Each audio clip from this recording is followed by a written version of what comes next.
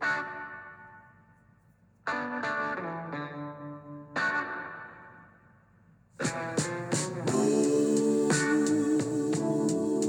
afternoon and welcome to the Marcus Today members only exclusive podcast. My name is Henry Jennings. It is Monday the 17th of April and a good start to the week.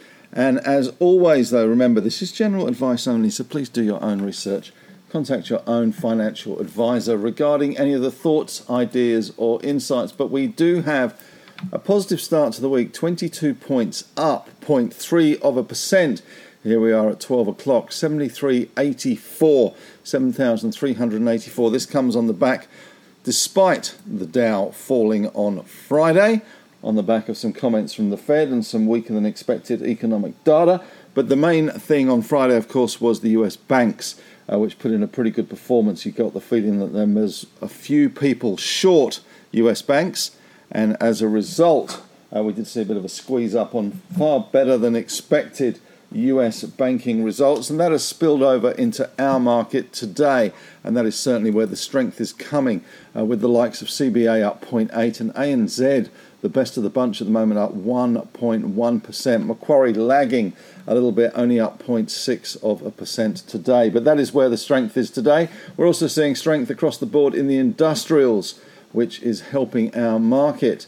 CSL up 0.6 and the REITs doing well with GMG up 1.1. So all in all, not a bad start to the week. It is a little bit quiet, I have to say. Still school holidays, obviously, around. So that is keeping some players on the sidelines. And of course, it is a big week this week with US reporting season really starting to get underway. We have 60 of the S&P 500 stocks reporting, including we get Netflix on Tuesday, United Airlines as well, Morgan Stanley on Wednesday, American Express Thursday, Blackstone Thursday, and Procter & Gamble on Friday. So a slew of results coming out in the US, which will obviously have a sentiment bearing, if nothing else, on our market. But as I say, not a bad performance today. Resources a little bit in the doldrums.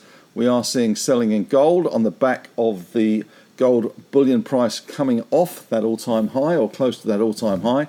The likes of Newcrest down 2.4%, Northern Star down 3%, and we are seeing a little bit of a mixed picture in the lithium space. Liontown down 0.6%, Pilbara pretty much unchanged, Core Lithium up 0.6%. So we'll get on to the real winners and losers today, but some of the big winners today, Lake Resources today as well with a deal on Kachi. And Sayona also doing well. Lake up nearly 12%, Sayona up 7.7%. Ioneer also having a good day, up 4.2%. So a little bit happening there in the large caps on the top.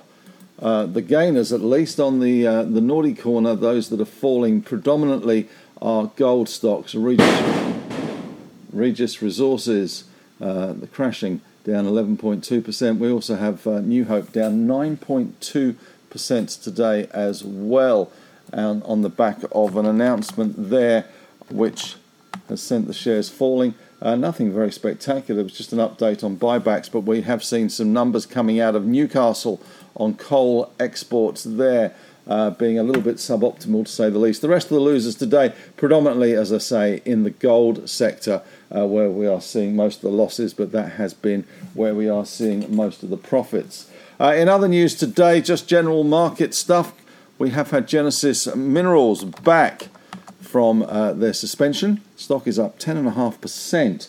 They have now agreed a new deal with St Barbara. They are paying $600 million for Leonora's gold, well, the gold assets in Leonora, consolidating that region.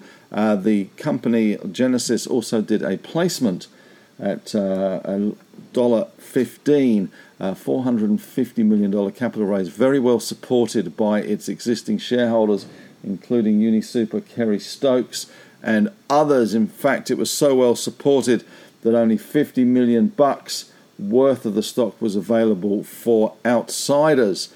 So a very, very strong support there for the new deal, which has seen Genesis up 10.5% there. It's a straight deal, just paying cash. St Barbara down at nearly 2% on the back of that deal.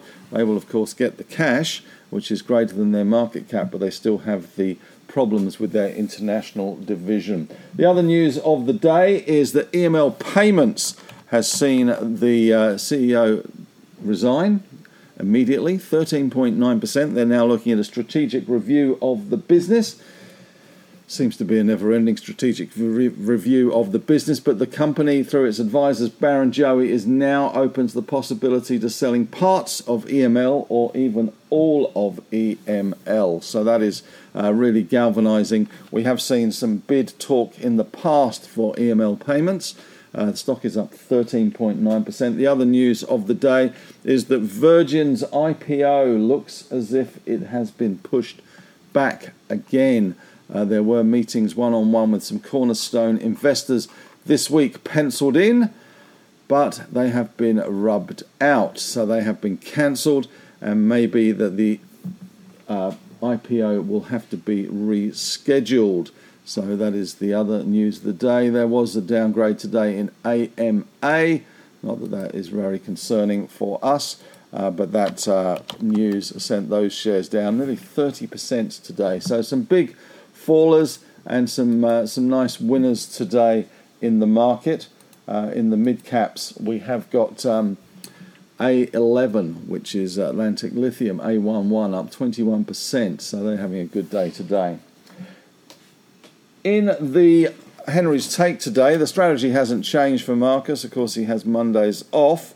The strategy hasn't changed. The bank's doing well on the back of those US banks. Not spectacular. You can't draw too many conclusions from the US banks. But what we are seeing in the US banking circles is that the money that was on deposit with some of the smaller and regional banks is being withdrawn. Not at alarming rates, but it is finding its way to bigger banks, safer banks, more stable banks. And we certainly saw that in the results on Friday, and we will get more results this week as well, which I suspect will point to that and that effect there. Not that you can draw too many conclusions to our banks, because we have a very, very different sort of banking sector, something I talk about today in Henry's Take, how much of a long bow you can draw between US banking profits and Australian banking profits, which are predominantly more building societies than banks, certainly as far as risk-taking goes, very much averse to risk. And we saw that during the GFC, and it has been thus ever since. They have pared their businesses back to basics, which is home lending. So that is a positive for us. It is dull, it is boring, but it is very, very profitable, and we will see those bank results at the end of the beginning of May, and we will see those bank results once again showing huge cash profits for the three that will be reporting. And we also get Macquarie numbers out very shortly as well. Although, given the inroads that some of the other players have made, especially in the Australian market, Barrenjoey, one of those in terms of advisory, and the lack of M&A that we have seen here, big M&A anyway, big deals that Macquarie's been involved in, they may be a little bit light on in places. So it'll be interesting to see how that one pans out. Looking at my stuff today, just a little look at lithium again. It's a price once again under pressure, but as I pointed out, when you've got Albemarle that is happy to pay $5.5 billion at $2.50 for Liontown, if it is going to make a higher bid, of course, that is a possibility.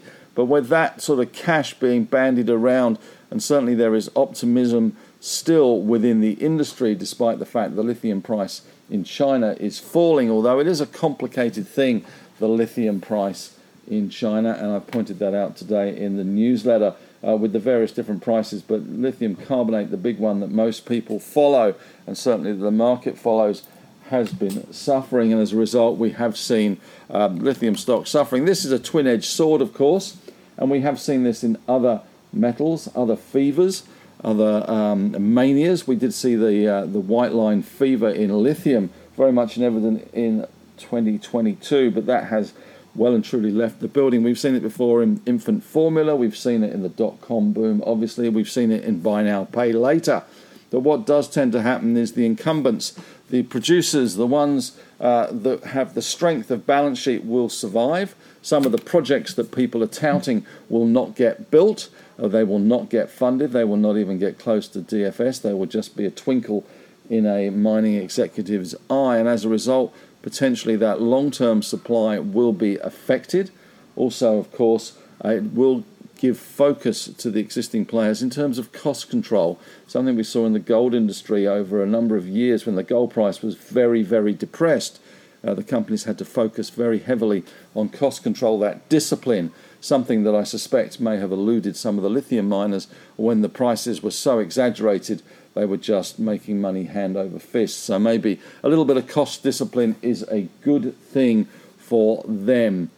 Also today in Henry's Take, just in case you haven't spotted it, it's Monday, so a bit of a US catch-up with the usual fear and greed indicators, both from the market and from crypto, both in greed territory. Interesting to see the VIX, though, still under some pressure, 17, given the risks out there, given the quandary the market is in about the future, rate rises, inflation, geopolitical risks, you name it, the risks are out there, not even mentioning the fact that we are in a presidential campaign which is due to kick off for the 2024 presidential election late next year. But of course now we're in the third year of the Biden administration, which thankfully to Daryl has reminded me is a good year for the market. The average positive return is around 18.9%, and 88.9% of the time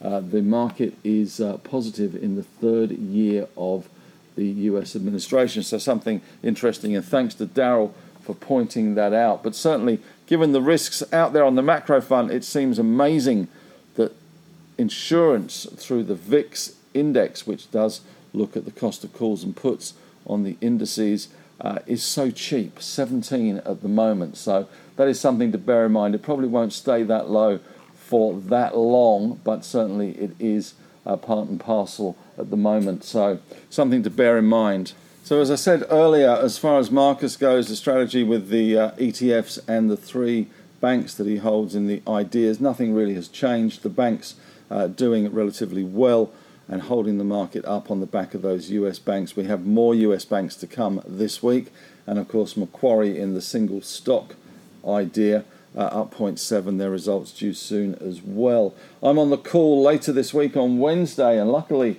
I have the joy of having Andrew Wylant in person in the studio. The boy from Toowoomba is coming to Sydney, which is really exciting, and I think we're going to pop out for a bite afterwards to celebrate, because he doesn't leave Toowoomba very often. But a few stocks of interest that we will be looking at, including Pilbara, Bowen Coal, 29M, 29 Metals, and the Long Short Fund, all of which I have had interest in. And Pilbara remains, for me, a very interesting stock, given the valuation that we are seeing that Albemarle has placed on Liontown. We have Pilbara, which is a producer which has lots of cash and is continuing to produce lots of cash at a valuation of less than half of the Liontown valuation, which is only a twinkle, although a slightly enlarged twinkle, in the Liontown team's eyes. Interestingly today as well, just to finish things off, I did put in a little diagram from Macquarie, putting Kathleen Valley, which is the Liontown project, in perspective in terms of where it sits in terms of global lithium projects. The biggest and probably the best and much touted about is the AVZ project in the Democratic Republic of Congo. I'm not sure how democratic the Republic of Congo is. However, the big project there, which is Manona, is the world-class and the biggest big circle in that graphic from Macquarie. Interestingly, Kathleen Valley, which of course is Liontown, is quite a big circle as well, especially in terms of grade and resource that is there. But one that does escape and one that doesn't get a lot of attention is Mount Holland, which of course is Wesfarmers. Have a look at the graphic in the newsletter today. I know it's probably a little bit small writing, but you'll get the idea. Manono is very much the biggest, followed by Greenbush in terms of grade and size. The Pilgarn, which is from Pilbara, good in terms of size, not bad in terms of grade, but Kathleen Valley stacks up pretty well, as does Mount Holland from Wesfarmers. Well, that's it from me. Thanks very much for listening. Marcus, of course, will be back again tomorrow with his usual members podcast. But in the meantime, have a great day, and we'll talk to you again soon.